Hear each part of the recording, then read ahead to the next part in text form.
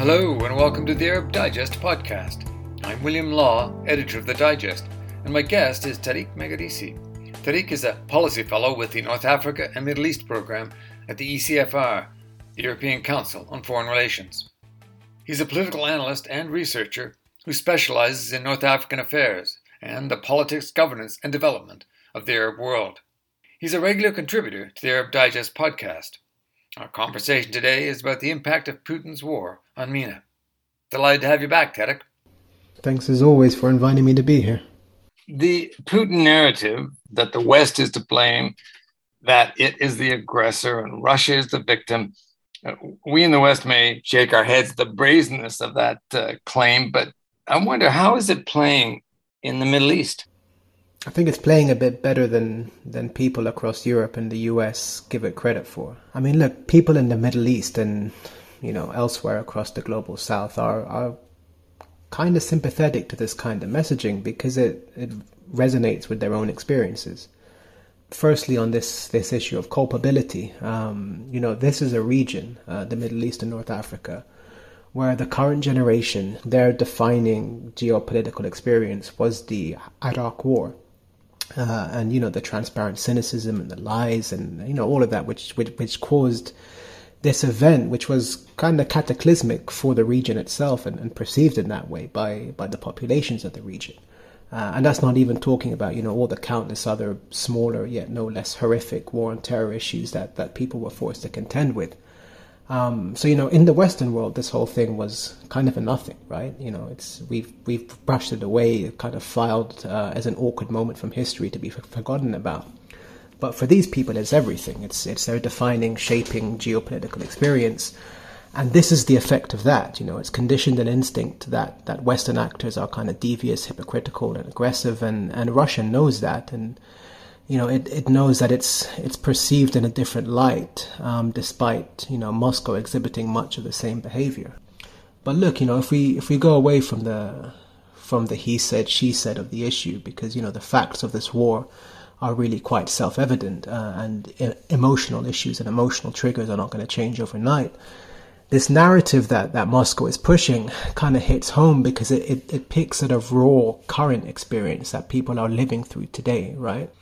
Those of us from the region or who work on the region are by now very well steeped, unfortunately, in how the Russian disinformation machine works. And what it does is it aims to open up doubts and other fissures in the popular psyche through two main means. You have your emotional triggers, which are exploited, and then half-truths, which are just as devastatingly exploited. And we kind of already discussed the broader emotional side of it.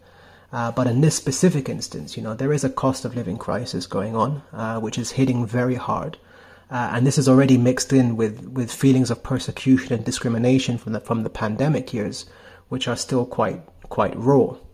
And, for the dictators who rule the region, their current emotional problem is that they have these huge financial headaches and this huge anxiety that should they be unable to guarantee food supplies or stem inflation, then people are going to start rioting in the streets. So everybody's anxious right now. And then, here comes Mr. Lavrov. He puts his arm around you and he goes, we know what you're going through. We understand your concerns because frankly, we're suffering the exact same way. It's all because of these harsh, unjust Western sanctions. Now, again, the kind of facts of the situation are self-evident. There are specific exemptions for Russian grain and fertilizer, and this price spike was the direct result of a very imperialist kind of decision from Moscow to not only war through one of the world's bread baskets, but to make a beeline, straight for Ukraine's agricultural and export facilities, thereby blockading this year's harvest from being exported and stopping next year's crop from being sown. So the half-truth here lies in this idea that, these exemptions, although they do exist, they are kind of difficult to access because, no one wants to do business with Russia right now. The sanctions regime is very fluid, and there are huge reputational costs for not divesting from Russia. And then on top of that, there were some major Russian banks that were excluded from the SWIFT international payment system as part of the sanctions.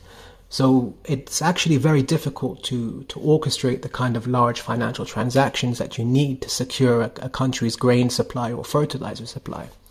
So the Russians are kind of playing on this half truth, and then they twist it to look more like a whole truth.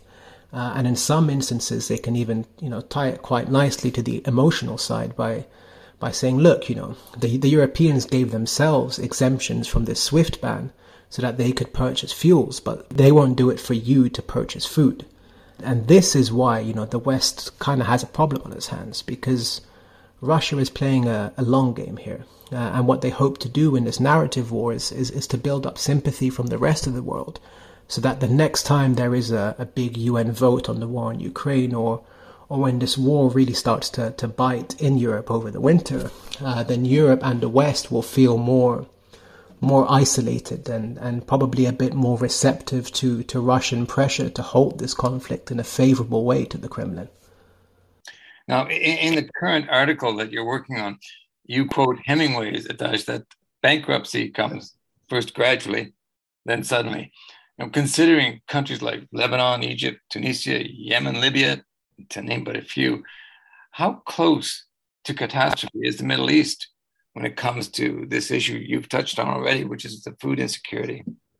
Yeah, I kind of like that saying, and because it starts gradually, it can be quite difficult to forecast these kind of things. And I mean, in general, catastrophe is always difficult to forecast, especially in places like the Middle East, which seems to permanently live precariously. I mean, how long were analysts saying that the situation in Egypt or in other places were untenable before the Arab Spring finally started in 2011?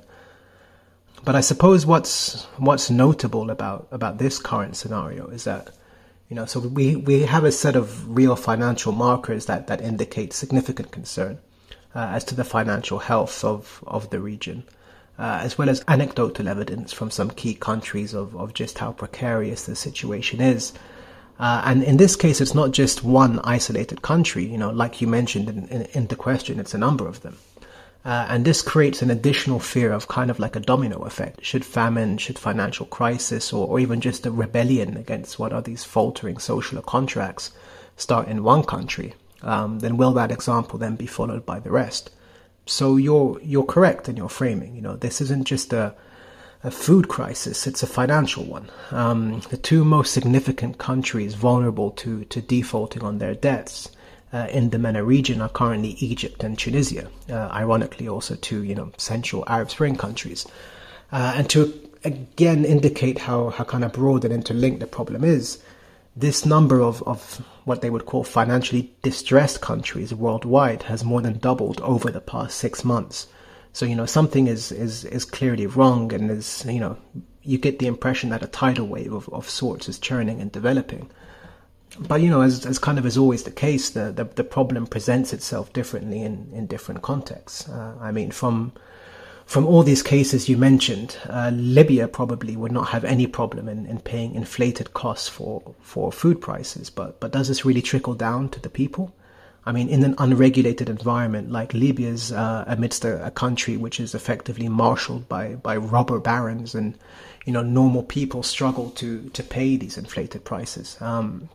And then on top of that, the distribution mechanisms to neglected regions or parts of the countries start to break down as well. And this all creates very real strains on people's quality of life, and it drives discontent and it drives riots, as we saw a few weeks ago. And then at the other end of the spectrum, you have a country like Tunisia, which is going through a real economic collapse right now, for want of a better term. Tunisia is effectively barred from credit markets. It's drowning in debt repayments. It's struggling to source the foreign currency that it needs to pay for fuel or for food. And the measures they're currently having to go through to just prevent a famine on a monthly basis is only sinking them deeper into debt. So you kind of see more problems as almost inevitable there. And if we speak of the region, vast segments of the populations of all of these states that you mentioned, and even some more stable ones like Jordan or Morocco, they already live in permanent food insecurity. I mean, this kind of what this new wave of inflation has caused is just to turn the screws a bit and to make everything more expensive. And given the impact of this war on Ukraine's next harvest and the knock-on costs of fertilizer shortages and fuel price inflation, this is only going to keep worsening for, at a minimum another year. So probably the real question is not, are we on the verge of catastrophe? In many ways, we are already living through a catastrophe. What the question perhaps should be is how much more can these people take, and what will their attempts to obtain a recourse eventually look like? Because the other big immediate crisis is electricity. With the climate situation and fiendishly high temperatures, what sort of havoc is that wreaking in these already vulnerable nations in MENA? Yeah, absolutely. And probably this problem that you point to here is probably the perfect reason why it's so often defined as a perfect storm of a crisis, or a coming together of lots of different crises. I suppose the ironic problem with electricity generation and so on is that it's electricity usage spikes in the heat because everybody starts turning on their air conditioning systems. But at the same time, more electricity is lost in generation and transmission because of inefficiencies due to the heat. So it's actually a double problem. And whilst we're talking about ironic problems here, the MENA region might be the kind of beating heart of the world's oil supply, but they often import the refined fuels that people need to power these power stations.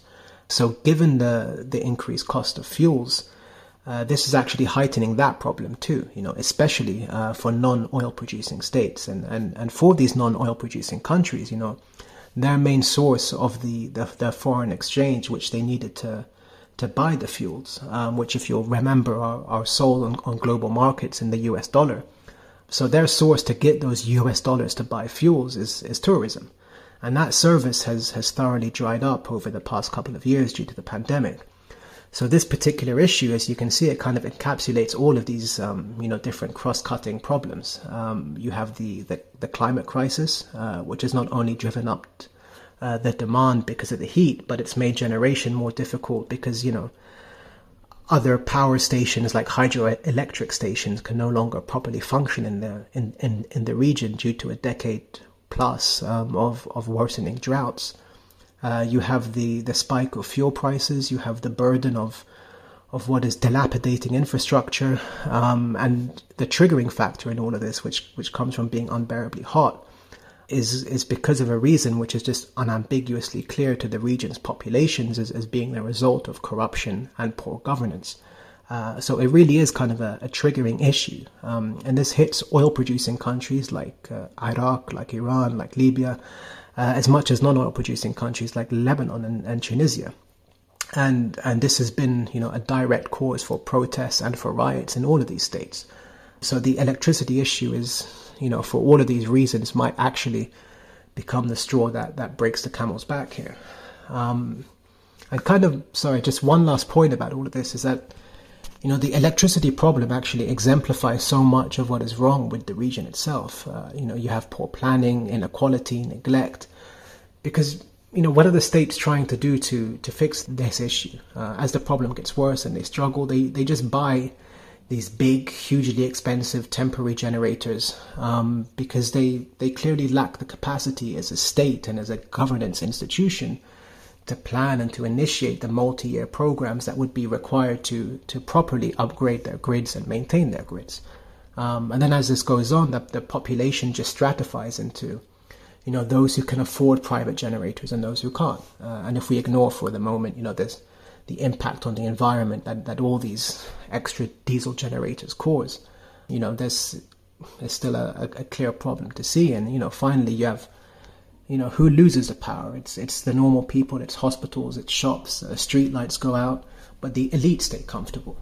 So all you have to do is kind of look at a city at night.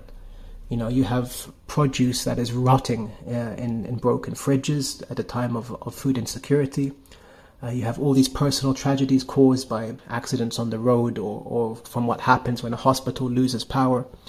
And you can see parts of the city remain lit and parts don't. And that is probably the most glaring example that you have that the social contracts of the region are broken, which is why this electricity problem is a trigger. Yeah, that's quite an image, a kind of satellite image of those parts of the cities that have the electricity and those that don't. The IMF is often seen as something of a Washington bogeyman or a bully. But do you see a positive role that it can play at this time of clearly a great crisis that's going on right now in the Middle East? Yeah. I suppose a lot of people might recoil or double take when you speak about the IMF as playing a positive role at a time of economic crisis. But look, I mean, to be honest, the IMF is just a vehicle, right? It's a policy tool.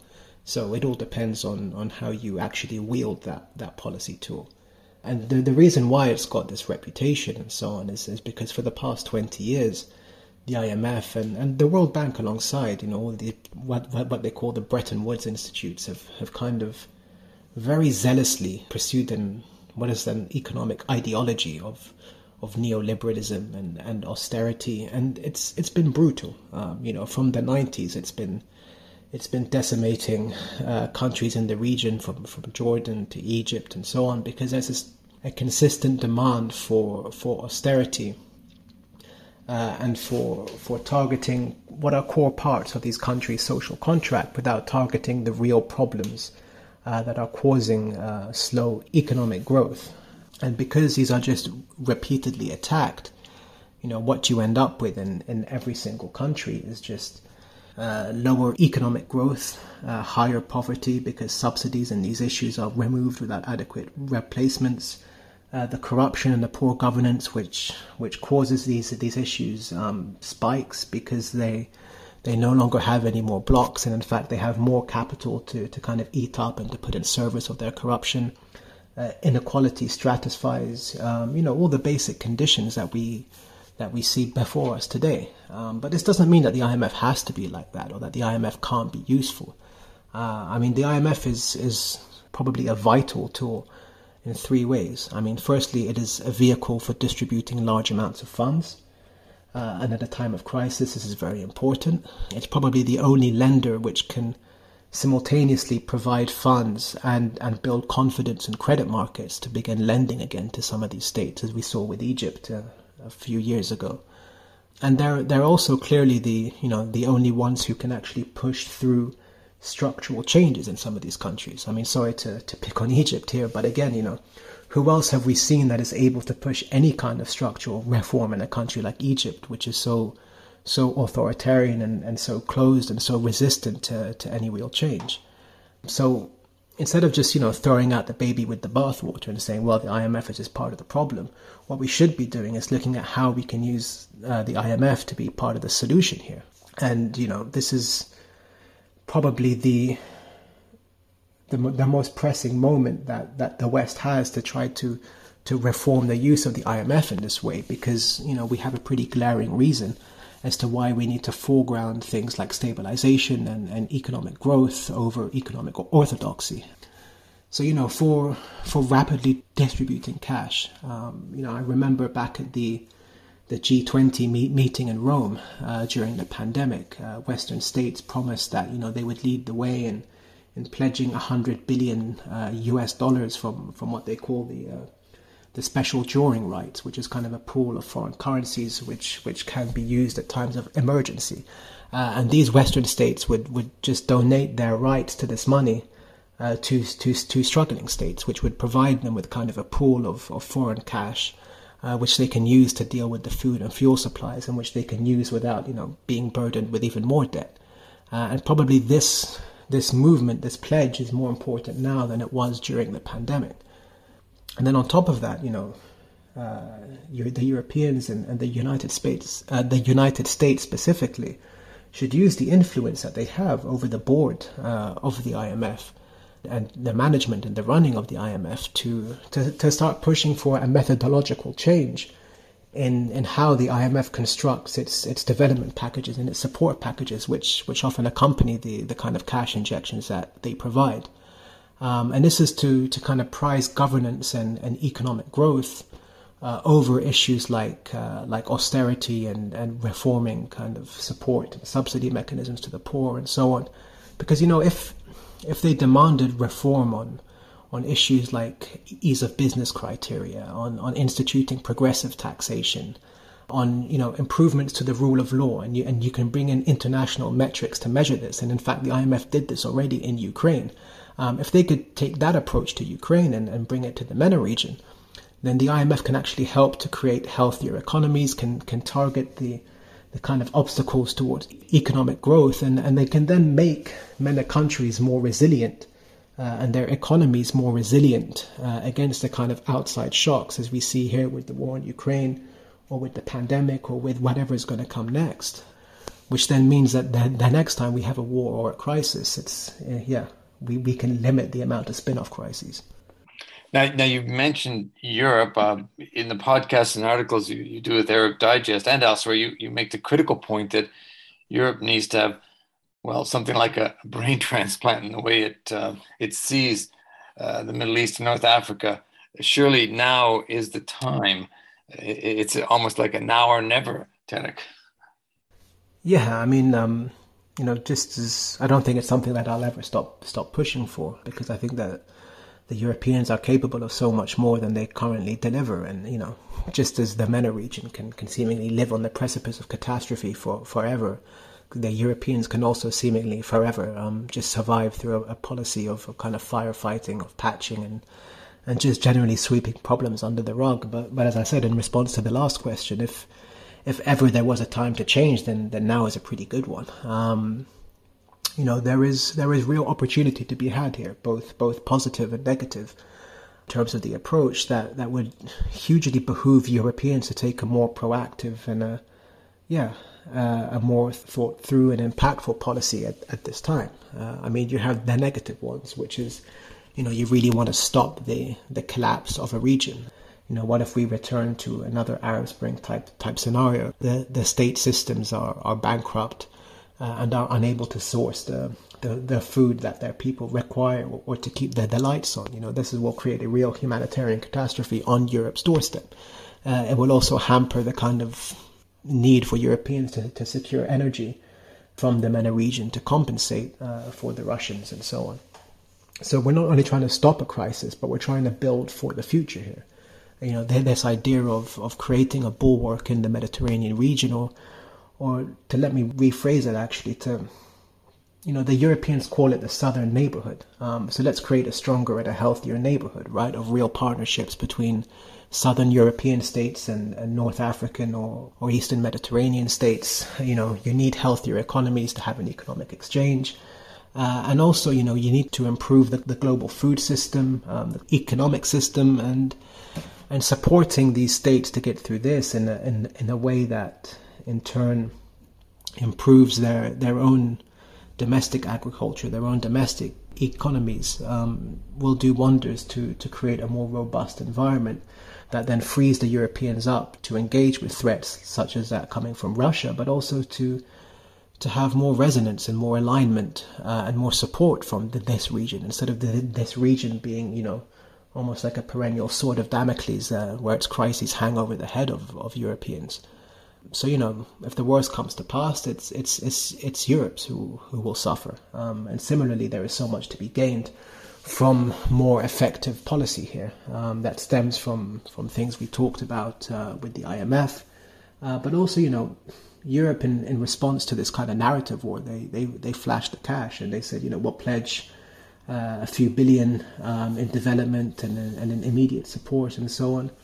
But we kind of see the same old story with pledges, right? Much like this kind of 100 billion that was pledged during the G20. Pledges have a funny way of not materializing when they're needed.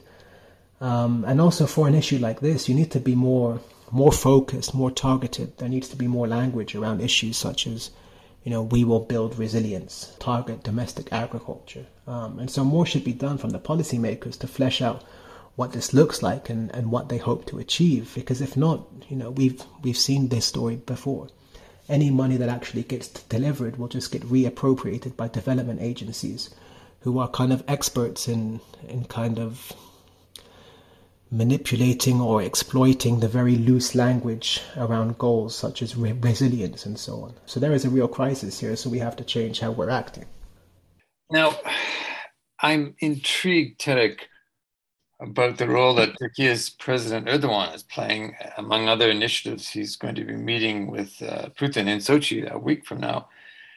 What do you think could come from that meeting, and what do you make of Erdogan's tactics and strategies?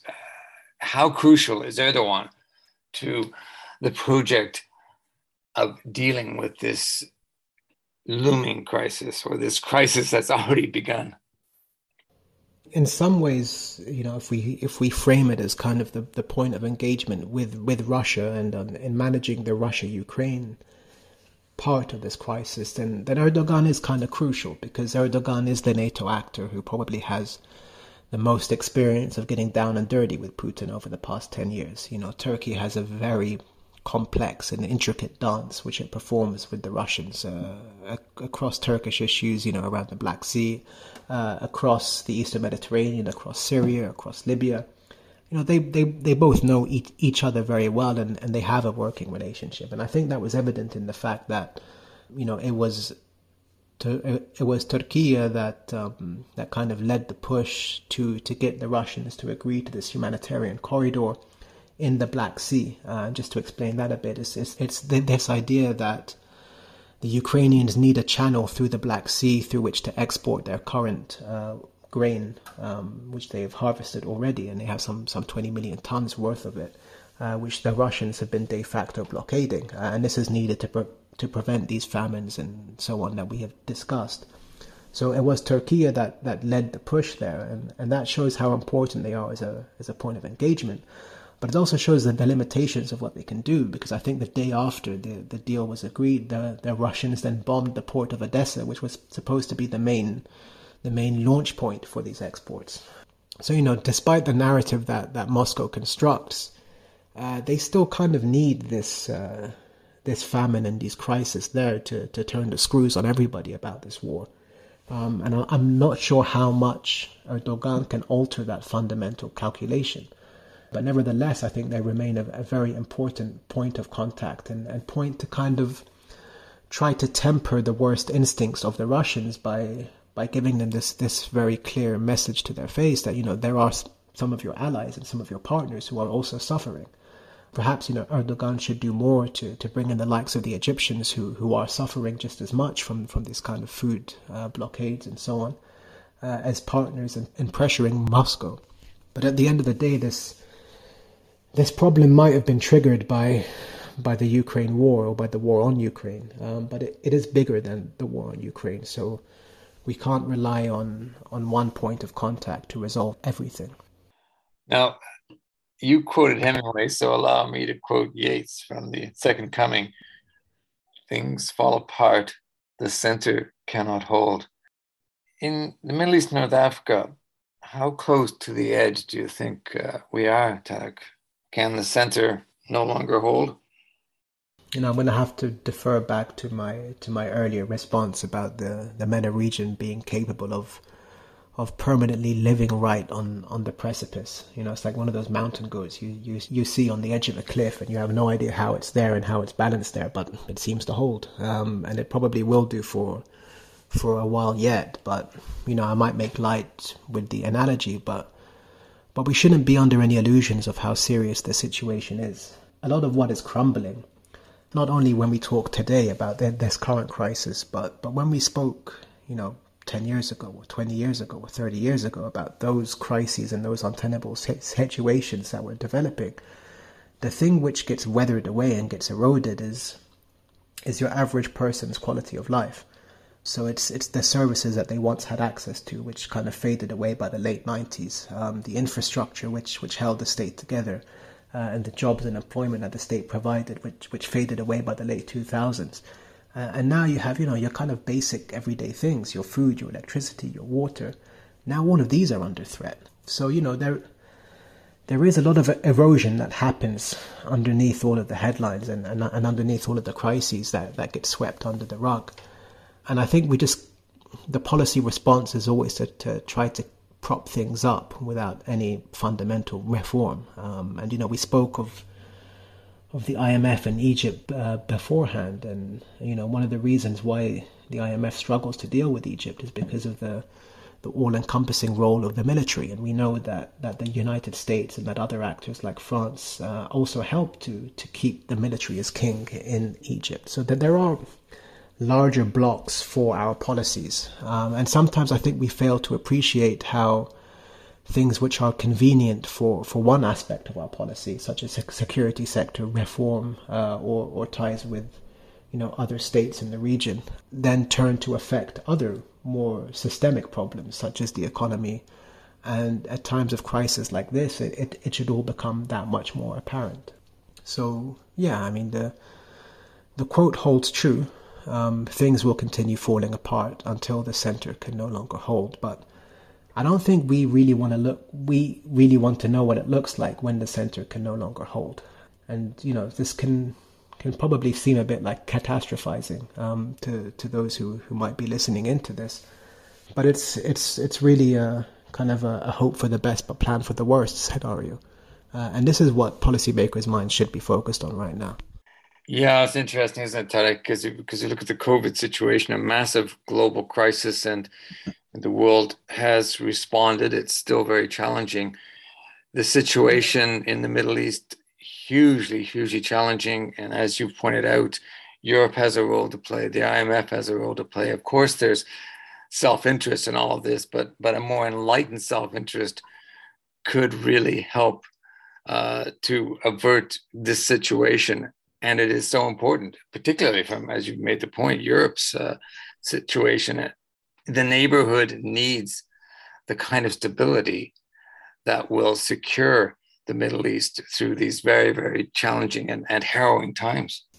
Absolutely. And if I can make one last point on this, these are compounding problems. One thing always leads to another. The situation today is worse because of the response to the pandemic and so on and so forth. And when we see the Europeans kind of respond to Russia in international forums and so on, it's always this dichotomy, right? We are the global rules-based order, and this is the hyper-individualistic, hyper-nationalistic project of Vladimir Putin.